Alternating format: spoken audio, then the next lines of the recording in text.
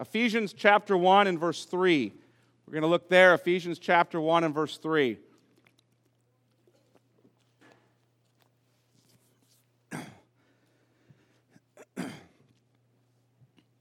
Ephesians chapter 1, we're going to start reading verse 3 through verse 14. Blessed be the God and Father of our Lord Jesus Christ, who has blessed us in Christ with every spiritual blessing in the heavenly places, even as He chose us in Him before the foundation of the world, that we should be holy and blameless before Him. In love, He predestined us for adoption as sons through Jesus Christ, according to the purpose of His will, to the praise of His glorious grace, with which He has blessed us in the Beloved.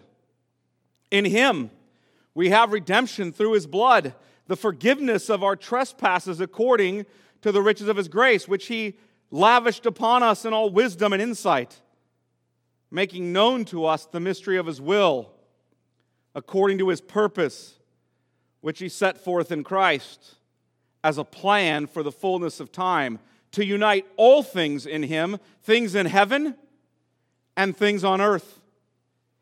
In Him we have obtained an inheritance, having been predestined according to the purpose of Him who works all things according to the counsel of His will, so that we who were the first to hope in Christ might be to the praise of His glory.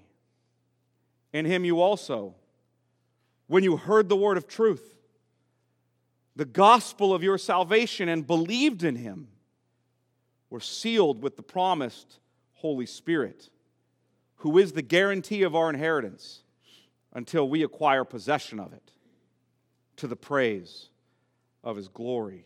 Let me pray. Father, we ask that as we consider your word, as we look at what it is that your Spirit has superintended at the hand of the Apostle Paul for the sake of the church, as he superintends that on behalf of the head of the church, Christ Jesus, so that Christ's church might be edified,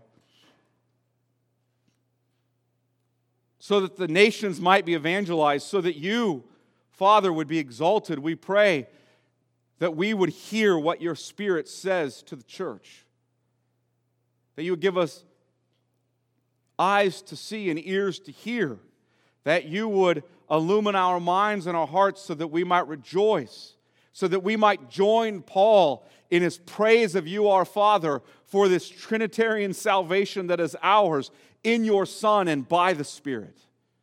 We pray this in Jesus' name. Amen. Well, this is our 9th week in our series on the Trinity. The last 8 weeks, what I did is I walked through the Gospels and Acts in various passages showing you the doctrine of the Trinity and attempting to explain to you the doctrine of the Trinity.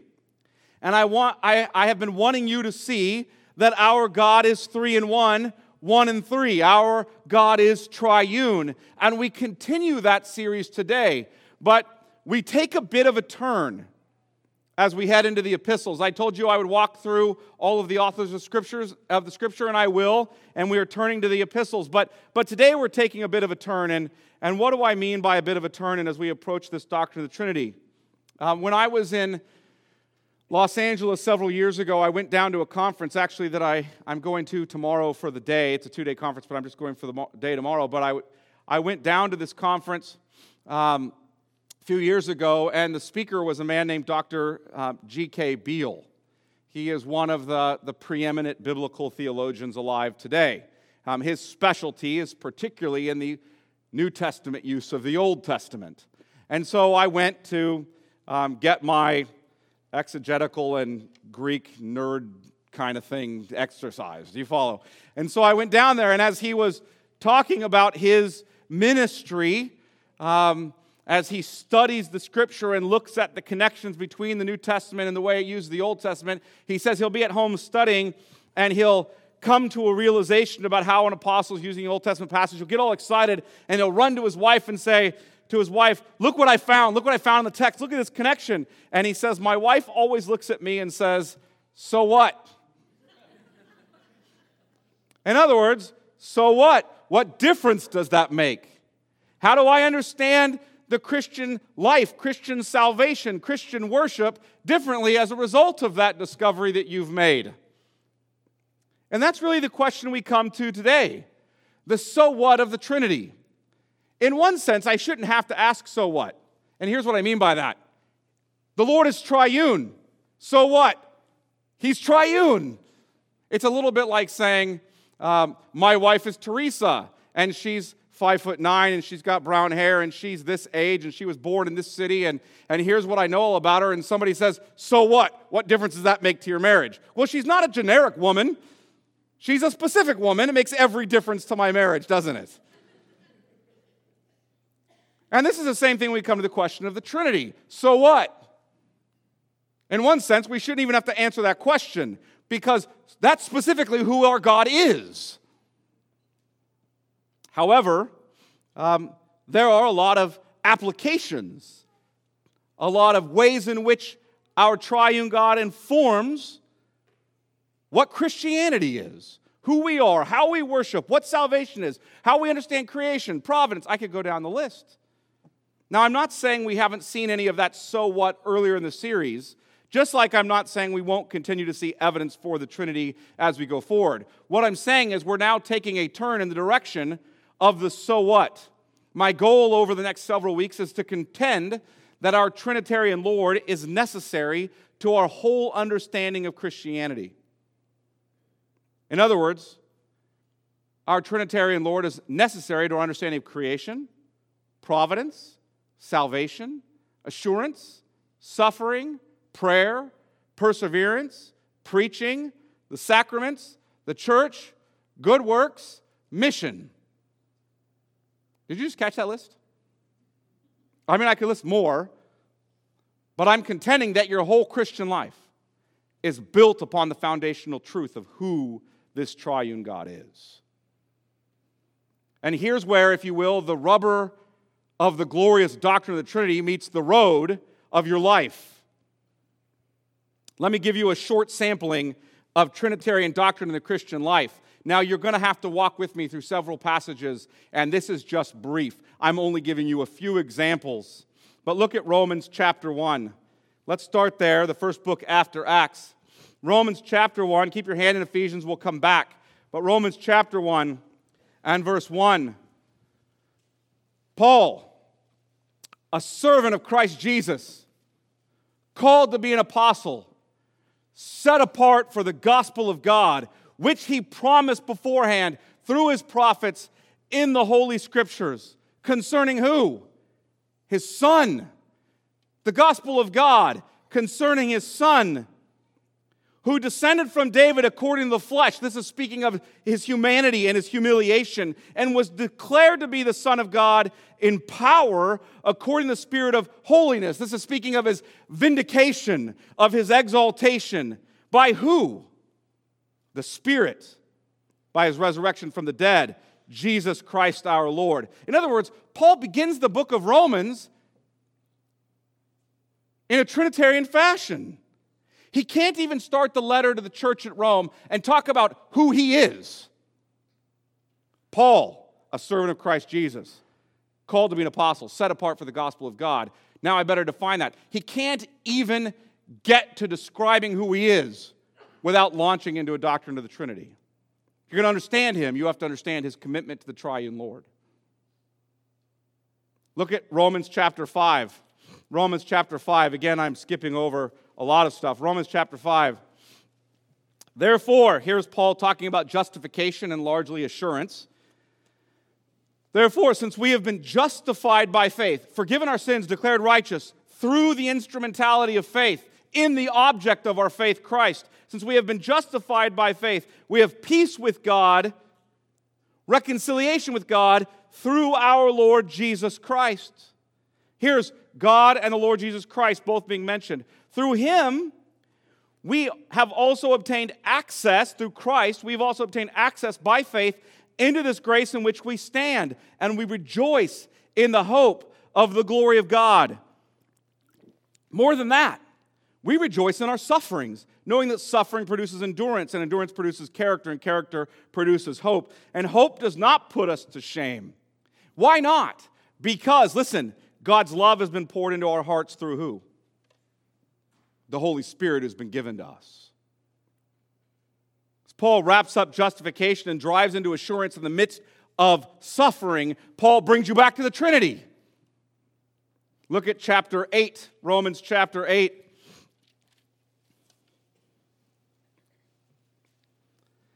Verse 12. So then, brothers, we are debtors, not to the flesh to live according to the flesh. For if you live according to the flesh, you will die. But if by the Spirit you put to death the deeds of the body, you will live. For all who are led by the Spirit of God are sons of God. For you did not receive the spirit of slavery to fall back into fear, but you have received the spirit of adoption as sons, by whom we cry, Abba, Father. The Spirit himself bears witness with our spirit that we are children of God, and if children, then heirs, heirs of God, and fellow heirs with Christ, provided we suffer with him, in order that we may also be glorified with him. Here's Paul getting into the fact that there is no condemnation.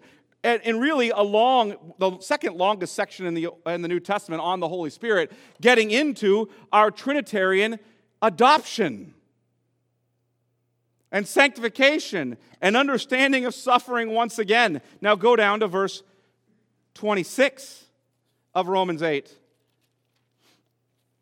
Likewise, the Spirit helps us in our weakness. For we do not know what to pray as we ought, but the Spirit himself intercedes for us with groanings too deep for words. Look at his next phrase. And he who searches hearts knows what is the mind of the Spirit, because the Spirit intercedes for the saints according to the will of God.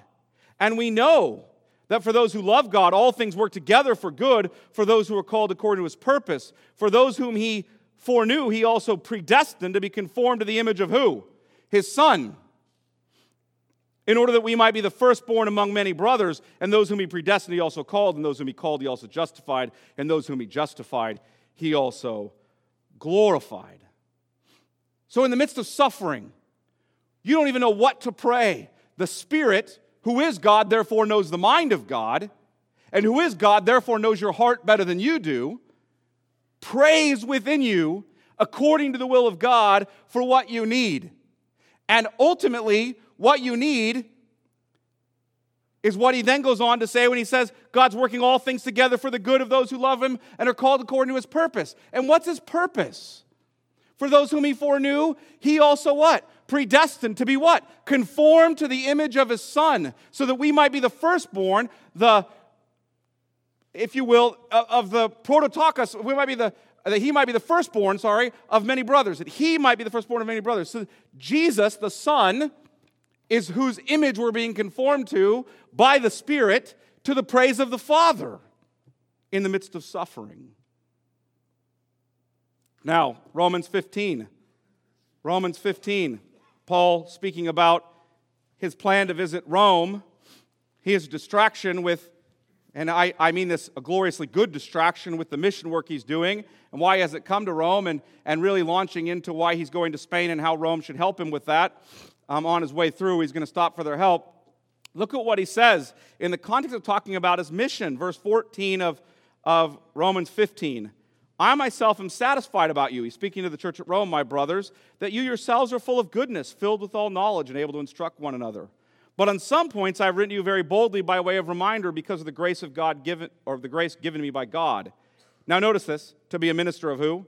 Christ Jesus, to the Gentiles in the priestly service of the gospel of God, so the offering of the Gentiles may be acceptable, sanctified by who? The Holy Spirit. He can't even talk about his ministry or his mission without talking about the Trinity.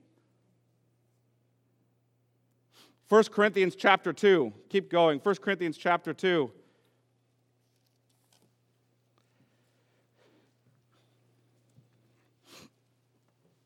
He's speaking to the church at Corinth about coming to them, and he says, And I, when I came to you, brothers, did not come to you proclaiming the testimony of God with lofty speech or wisdom. In other words, I didn't come using Greek rhetoric. I didn't come to entertain like Greek speakers do. I didn't show up like an entertainer at a dinner party trying to win you over with soaring rhetoric and entertainment.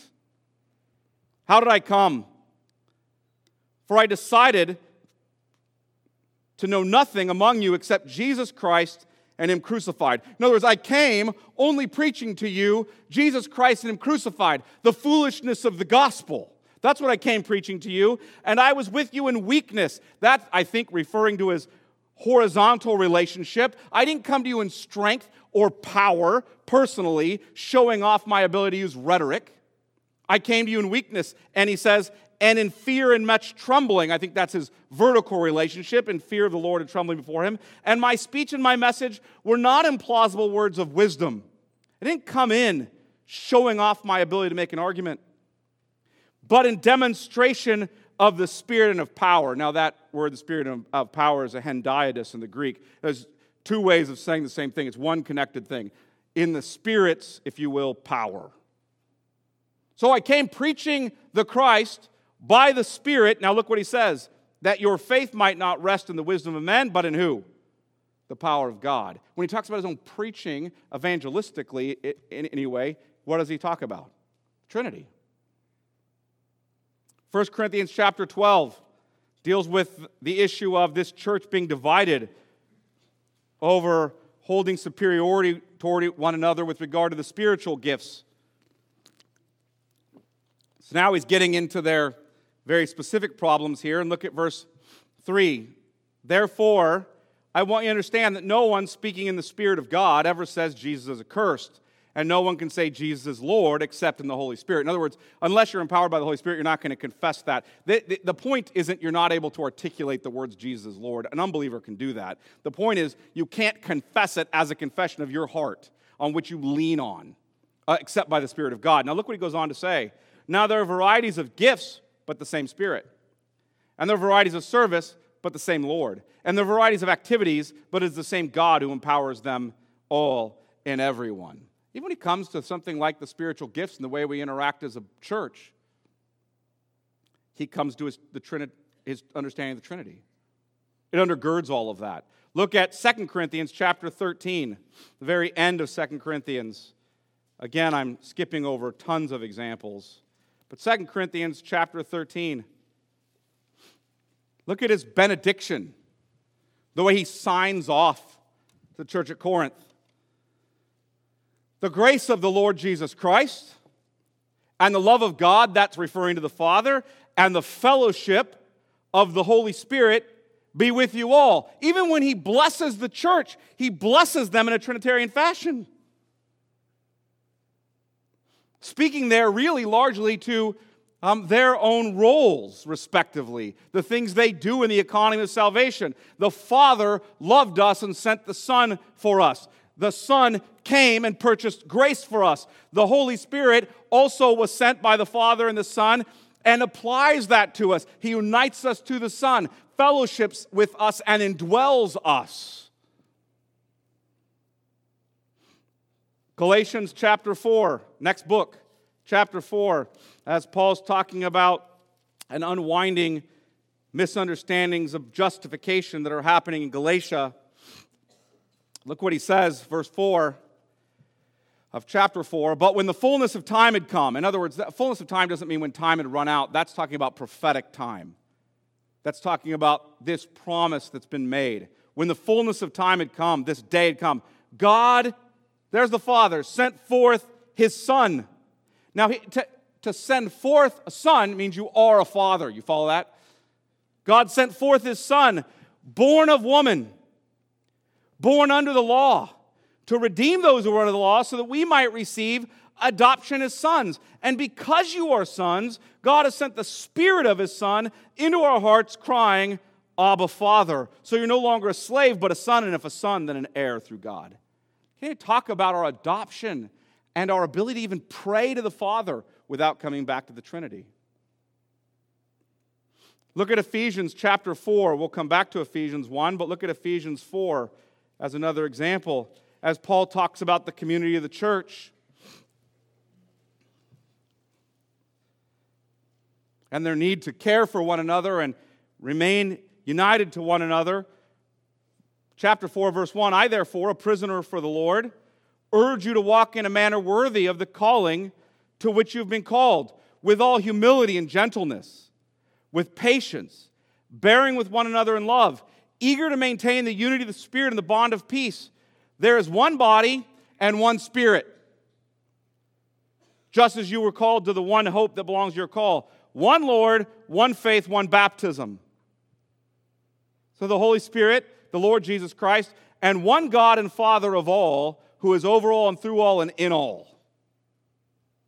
Even as he comes to the relationships that we have in the church and how we approach one another, how we care for one another, how we love one another, how we maintain unity in the Spirit, in the bond of peace with one another, he can't get away from the Trinity.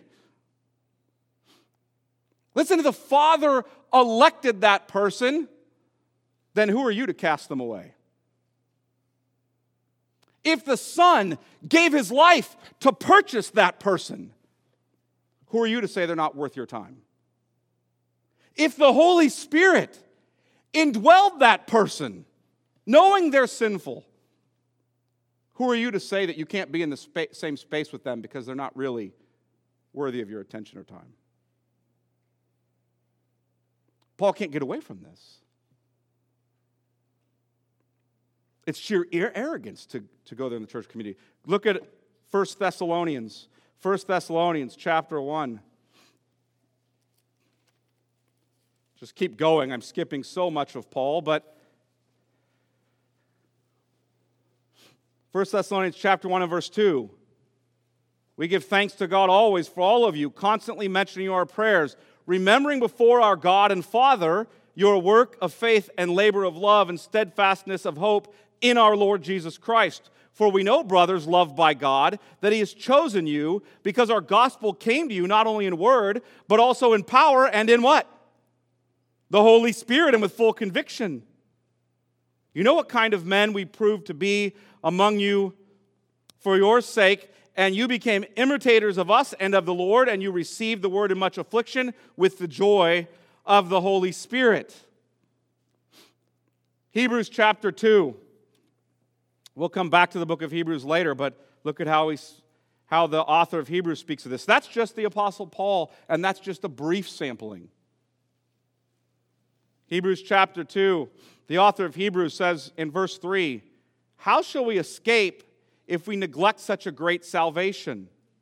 And as he's talking about don't neglect your salvation, because the book of Hebrews is largely about perseverance. And so even as he deals with perseverance, he's going to come back to the Trinity over and over and over again. But how shall we escape if we neglect such a great salvation? It was declared at first by the Lord, that's speaking of Jesus, and it was attested to us by those who heard, that's speaking of the apostles, while God also bore witness. Notice the Father's bearing witness by signs and wonders and various miracles. The Father bore witness to Christ, didn't he? The Father bore witness through the apostles to Christ. Now listen, and by gifts of the who? The Holy Spirit distributed according to his will. The Holy Spirit came and bore witness. 1 Peter chapter 1, as the church in exile, the church whose sojourners who've gone out in the dispersion. How do you live as sojourners in this world? 1 Peter chapter 1 and verse 1, Peter, an apostle of Jesus Christ. Now to whom is he speaking? To those who are elect exiles of the dispersion in Pontus, Galatia, Cappadocia, Asia, and Bithynia, according to the foreknowledge of God the Father, in the sanctification of the Spirit, for obedience to Jesus Christ and for sprinkling with his blood, may grace and peace be multiplied to you. Jude, here's a book where he's contending for the faith. I've shown you some in 1 John already, so just go to Jude. Jude contending for the faith and the misuse of grace, turning grace into license to sin. Even in the midst of talking about false teaching, Jude comes back to this in verse 20. But you, beloved, there's only one chapter in Jude, so if you go past it, it's quick. Verse 20. But you, beloved, building yourselves up in your most holy faith and praying in who? The Holy Spirit. Keep yourselves in the love of God, speaking of the Father, waiting for the mercy of our Lord Jesus Christ that leads to eternal life. Can't get away from it. Everywhere you go. So today, we begin with Paul's letter to Ephesus. I think that's a lot of information, and we haven't even started the text we're in. But I'm just going to deal with Ephesians chapter 1, verse 3. Ephesians chapter 1, verse 3. And as we're starting in this passage in Ephesians, I want you to understand that Paul saw the whole of salvation. The whole of salvation is built upon this foundation of the triune nature of God. Paul's entire superstructure of the faith, his whole understanding of Christian life, is built upon his foundational commitment to our triune Lord. Paul doesn't spend a whole bunch of time giving us a doctrine of the Trinity as much as he assumes the Trinity as the foundation of the whole of his theology, the whole of the Christian life. And we'll see that explicitly behind all of Paul's theology. And really, we're going to be in this passage, verse 3 through verse 14, over the next 4 weeks, dealing with the Trinity and salvation. And as we do, we're going to see that Paul relies upon the foundational doctrine of the doctrine of Trinity in his understanding of salvation. Paul launches into praise of the Father for the whole of our Trinitarian salvation in verse 3. If you look there, verse 3, "Blessed be the God and Father of our Lord Jesus Christ, who's blessed us in Christ with every spiritual blessing in the heavenly places." So he praises the Father for the whole of our Trinitarian salvation in verse 3, and then he praises the Father for each facet of our Trinitarian salvation in verses 4 through 14. So I want to begin with really that first contention of verse 3, that Paul is praising the Father. Paul praises the Father for the whole of our Trinitarian salvation.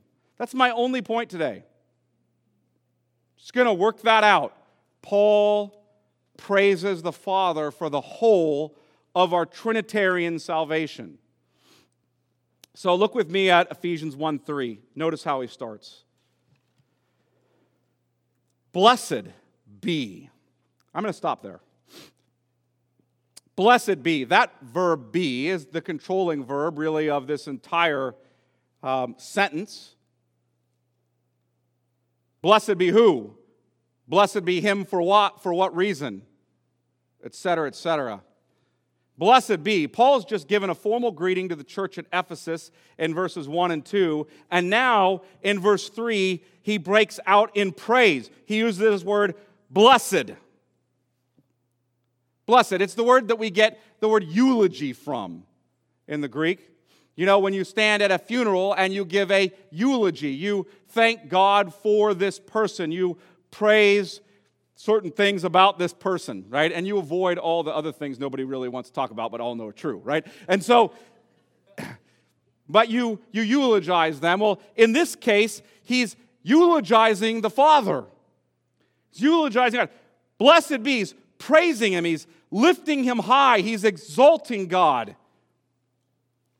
So I want to stop there because I want you to understand that when you get to this sentence, verse 3 through verse 14 in Greek is one sentence.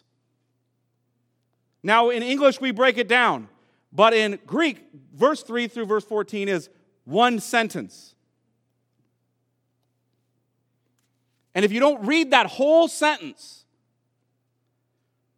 from verse 3 to verse 14, as Paul in worship, as Paul in praise, as Paul being doxological, glorifying God. If you don't read it that way, then you miss what he's saying in the sentence.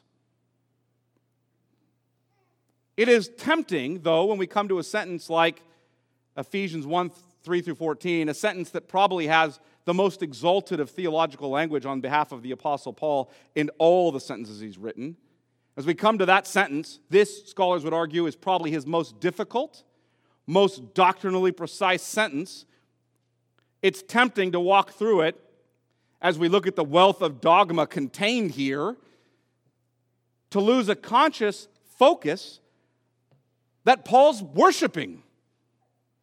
Blessed be. He's breaking forth in worship. And one of the difficulties we have as we look at this sentence and try to break it down is it's so doctrinally precise, it's so loaded with dogma that we forget as we're looking at it and examining it and studying it and thinking it through that he's in worship. He's praising. Stop and consider that.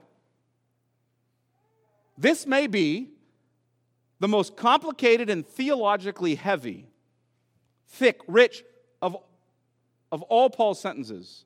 And yet, this is Paul in praise and worship. I think when we come to the subject of praise, we think it's primarily about what is happening in me. If you don't believe that, then pay attention to the Facebook post I just did and the way people answered the question when I asked about praise. Largely, people answer about what's happening in them internally. How would you describe praise and worship? Well, in me, this is happening. What I'm experiencing internally, and perhaps what I'm doing in response outwardly to what I'm experiencing internally. Raising my hands. I could go down the list of things. Seriously, how many of us, honestly, how many of us can really say that when I think of praise and worship, I think of being highly nuanced and exact in doctrinal precision? That's what I think of. When I think of praise and worship, I think I want to be really, really nuanced in doctrine. New Testament scholar Richard Barcellos rightly said of Paul, he was the most theological when he was the most adoring, and the most adoring when he was the most theological. It is not just that Paul's theology led to doxology or right worship. It is that Paul's doxology was necessarily deeply theological. I think we tend to approach this topic, though, in a backward sort of way. We tend to admonish ourselves and admonish others that when I study and think about theology, I should remember to worship. When I engage in that kind of detailed discussion and thought, I should remember to worship. But Paul's not coming at it from that direction. Paul's life is doxological. It's given over to right worship. He is worshiping, and for him, that necessitated that God be rightly exalted with true thoughts about him. And you might think about it this way. Paul was a man who was committed to studying the Word of God on his knees. It wasn't a textbook for him. It wasn't a check the box and get my devotional exercise done today. It wasn't a, sort of fortune cookie Bible where I pick out a verse that I like for this part of my life right now. Okay? Honestly, I think this is what we're largely doing to the Bible. We might as well just cut the verses up, put them in fortune cookies, and every time we serve dinner, see what life verse somebody gets. That's not how he came at the Bible. It's not how he came at God's Word. He got on his knees knowing he was hearing from God. And he was worshipful as he studied and thought. He was committed to the truth that all biblical doctrine can be sung and prayed and preached. Not just some biblical doctrine, but every jot and tittle. There isn't some biblical doctrine that's very practical and can be preached and prayed and sung, and some biblical doctrine that's really impractical and we'll just let the academics have at it. We tend to be biased against being serious about doctrine, though. We tend to be anti-intellectual. I think, I forget the name of the historian now, but one of the historians, Mark Knoll, wrote a book called The Scandal of the Evangelical Mind, and he actually said the scandal of the evangelical mind is that there is no evangelical mind. In other words, we just don't care about thinking anymore. We're actually suspicious of it. We're suspect that study can make us cold and spiritually dead. When I was in seminary, I would constantly hear classmates in seminary refer to it as the most spiritually dry time of their lives. I hear folks jokingly call seminary cemetery, the place where good young pastors go to die. Listen, friends, good doctrine, putting your hand to the plow and study is not the culprit behind that. The heart of the student is the culprit behind that. I can barely express the blessing it is to me to study hard, to put my hand to the plow in doctrine. Even when I've done it in formal academic settings, can barely express the blessing it is to be paid full time to be studying the Word of God. By the grace of God, during difficult times of suffering, spending my time thinking about who God is, even in serious scholastic categories, has helped me persevere in joy in the Lord. Now, I'm not saying every Christian should spend time in scholastic theology or academic theology. I don't think that. But listen, blaming the scholastics or the academics for your cold heart is placing the blame in the wrong place. That's what I want you to understand. Here's my point. By the grace of God, I have never been made cold by thinking and contemplating and considering and looking long at the Lord and His Word, and neither will you be. And Paul was not deterred by it. Paul was not deterred by the fear. If I think too hard about this, I may get cold toward the Lord. I'm going to stop the sentence right here. Blessed be, I'm done. I feel so much. I'm crying and raising my hand and I'm on my face, but I better not say it because I might get cold. Dead. Our praise ought to issue in sound doctrine being sung and preached and prayed. It should inform the whole of our worship. We can hide from this in our prosperity. I want you to hear that. We can hide from this in our prosperity, but we know it's true when we're in the hospital and someone we love is dying, or when we're standing over a coffin. How do I know that? Because I've never walked into a hospital room in which someone asked me to sing a shallow praise chorus. Now, I've never walked into a hospital room where anybody asked me to sing anything, but to bring my music guy in, right? I've never. Every time, can we sing this hymn that has all this rich doctrinal content? Because I need something I can hold on to right now. When I stand over the grave of someone, it is there that people want biblical depth and gospel proclamation. They're not looking for shallow platitudes that I can stick on a bumper sticker. That stuff rings hollow in those moments, doesn't it? It rings hollow in those moments because it is hollow. And it's not just hollow in those moments. It's hollow all the time. We ought to cast it out of the church.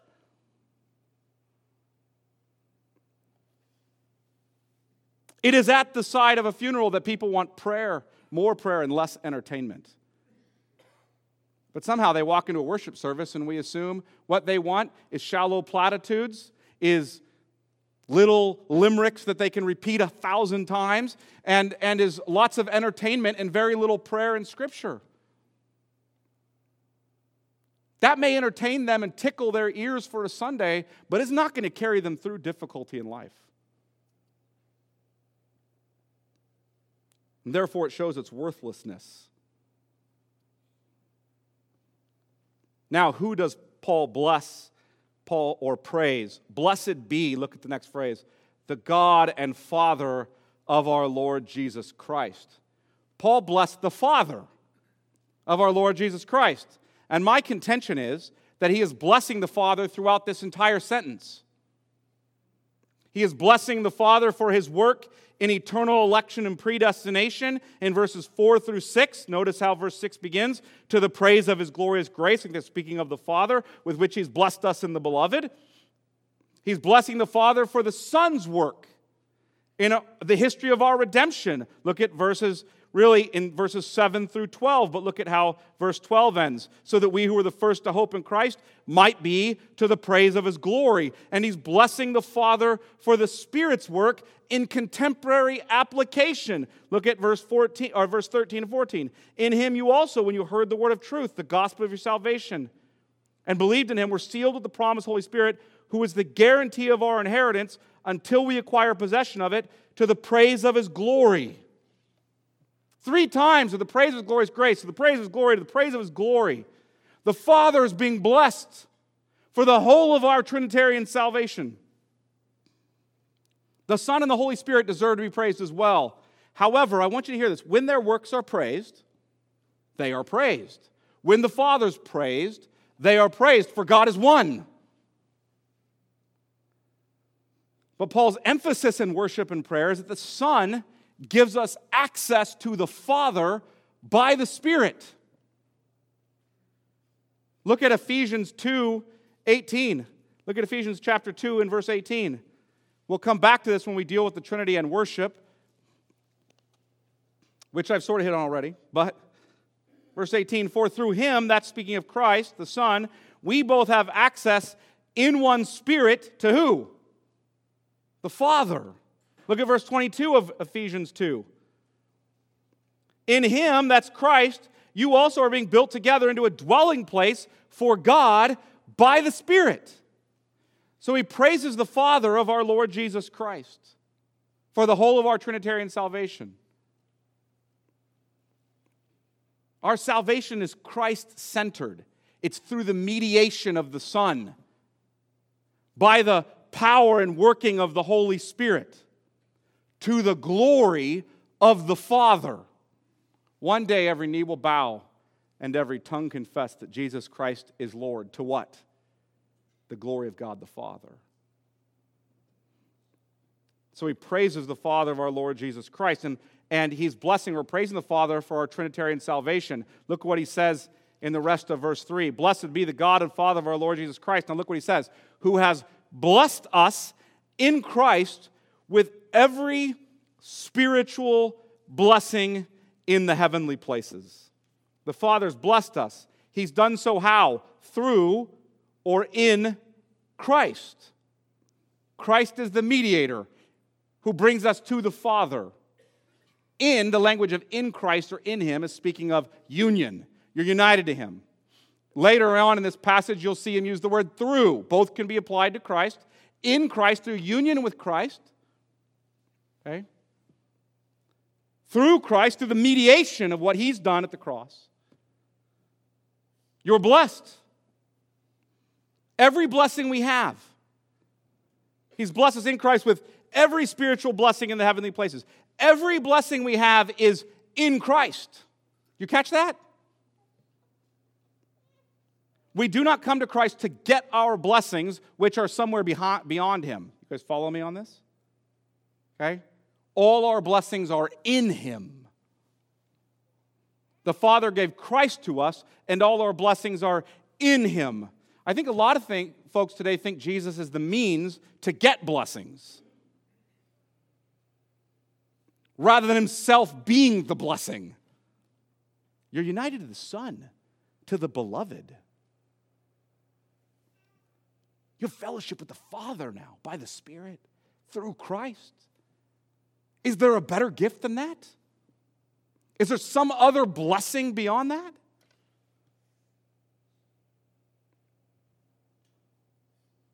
The Father is being praised here for giving us gifts, but do you know what those gifts are? The Son and the Holy Spirit.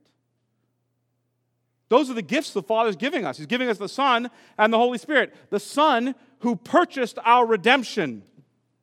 That's what he's going to go on to say in verses 7 through 12. And the Holy Spirit who applies our redemption. That's what he's going to go on and say in verses 13 and 14. And because the work of the Son and the Holy Spirit, because of their work, we receive the great blessing of fellowship with the Father, of access to the Father. Now know what kind of blessings they are. Blessed be the God and Father. So Paul is in worship, in praise, and he's praising specifically God the Father of our Lord Jesus Christ, who's blessed us. Now where are the blessings? They're in Christ, in union with him, with every, now notice this, spiritual blessing in the heavenly places. Now I think that spiritual, that word should be read as a capital S. And I think this is, the idea here is, these are blessings applied to us by the Spirit, or the Holy Spirit. And that's why I think he's going to go down and argue, because verse 3 is the controlling assertion, right, that verse 4 through 14 are really elaborating upon. This is spiritual blessings. The point of the contrast isn't between material blessings and spiritual blessings. We're not Gnostics. We don't somehow deny that God is going to give us a new heavens and new earth, and we're just going to live as little spirits who float around forever. We're not saying that all material things are evil. The point is that we have spiritual blessings, i.e., we receive these blessings by the Spirit. The Holy Spirit seals them to us. He applies the Father's blessings that are ours in Christ. That's what the Holy Spirit does. And these are spiritual blessings, and we'll spend time on that in a few weeks when we get to the Spirit and salvation. But these blessings are in the heavenly places. These blessings that we have from the Father, in the Son, by the Holy Spirit are found in heavenly places. So what's meant by the phrase heavenly places? Does that mean we have to wait until we get to heaven to enjoy them? Well, look at verse 20 of chapter 1. It's talking about this work that he worked in Christ when he raised him from the dead. So Christ, he's speaking of Christ who's raised from the dead and seated him at his right hand where? In the heavenly places, far above all rule and authority and power and dominion, above every name that's named, not only in this age, but also in the age to come. So we know the heavenly places are where Christ is seated, from where he rules and reigns. What else do we know? Because that tells us that these spiritual blessings are in one sense future. They're eschatological, right? They come in the end when Christ returns. In one sense, they're there because he's there. But notice in another sense, go to chapter 2. Go to chapter 2 and we'll see these blessings. And verse 6, and raised us up with him. Notice this. He's talking about this salvation we have. And God raised us up with him, that's with Christ, and seated us with him, with Christ, in the heavenly places in Christ Jesus. Now, that language is in the past tense. When God showed mercy to you in Christ and saved you, you were seated with Christ in heavenly places. You're already seated with Christ in the heavenly places. Did you guys catch that? You're already seated there. You say, but I don't experience that. I don't experience every spiritual blessing in the heavenly places. You're right. There's a sense in which that experience of all of those blessings is future. When we have glory, and the glory to be revealed to us isn't even worth comparing to the sufferings we currently participate in. But there's also a way in which we can say that we have those blessings, those spiritual blessings in heavenly places now because we're presently seated with Christ. Christ is ours, and all that is his is ours. Already. If we've believed in Christ, the Holy Spirit has united him to us. Thus we can say all the blessings the Father has given us in Christ and by the Holy Spirit are already ours because Christ is already ours. And they are not yet ours in the sense that we will not fully experience all those blessings until his return. But note that Paul has barely completed one phrase of his worship, of his praise, and he has already exalted the Trinity in salvation. Now, next week, we're going to see how this controlling assertion in verse 3 gets elaborated on in verses 4 through 14. We're going to see that actually over 3 weeks, just so you're aware. I wrote one sermon on this passage, and I had to split it into 4 because it was that long. So there you go. But for this morning, I want to close with Paul's Trinitarian prayer. That you would understand, listen to his prayer, that you would understand your Trinitarian salvation. I want you to see it because after he lists his own worship, look what he says in verse 15 of chapter 1.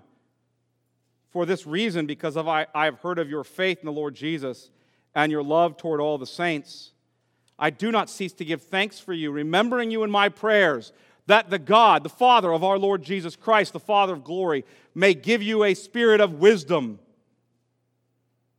and of revelation in the knowledge of him, having the eyes of your heart enlightened, that you may know what is the hope to which he's called you, what are the riches of his glorious inheritance in the saints, and what is the immeasurable greatness of his power toward us who believe, according to the working of his great might, that he worked in Christ when he raised him from the dead and seated him at his right hand in the heavenly places, far above all rule and authority and power and dominion, and above every name that is named, not only in this age, but also in the one to come. And he put all things under his feet and gave him his head over all things to the church, which is his body, the fullness of him who fills all in all. I want you to understand that, Paul says.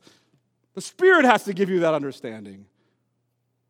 I want you to understand your Trinitarian salvation in Christ Jesus your Lord, by the Holy Spirit, from your gracious Father. He prays again in verse 14 of chapter 3. This is really the prayer we've prayed for this church from the time we began, and I want to conclude with this prayer. Because it is our prayer for you. It was a year before we planted this church, and it continues to be. Verse 14, for this reason I bow my knees before the Father, from whom every family in heaven and earth is named, that according to the riches of his glory, he may grant you to be strengthened with power through his Spirit in your inner being, so that Christ may dwell in your hearts through faith, that you, being rooted and grounded in love, may have strength to comprehend with all the saints what is the breadth and length and height and depth, and to know the love of Christ that surpasses knowledge, that you may be filled with all the fullness of God. Now to him who is able to do far more abundantly than all we ask or think, according to the power at work within us, to him be glory in the church and in Christ Jesus throughout all generations, forever and ever. Amen. Let me pray. Father, we ask that we would understand and rejoice in you, our Father, for our Trinitarian salvation. It is not a salvation that we deserved, but it is a salvation that comes from you, our Father, through the mediation of your Son in union with him, by the working of your Holy Spirit, who unites us to him through faith. We are thankful for this great blessing. We pray that as we walk through this passage in coming weeks, that we would understand as a church that salvation belongs to the Lord, our triune Lord, and that would lead us to praise, lead us to pray and sing and proclaim, lead us to being in your word, lead us to thanksgiving. It would lead us to suffering for the sake of the gospel being made known where it is not, so that Christ would be named where he is not, your Spirit would move in the hearts among those of where he's named, and you, Father, would be exalted through it all. We pray this in Jesus' name. Amen.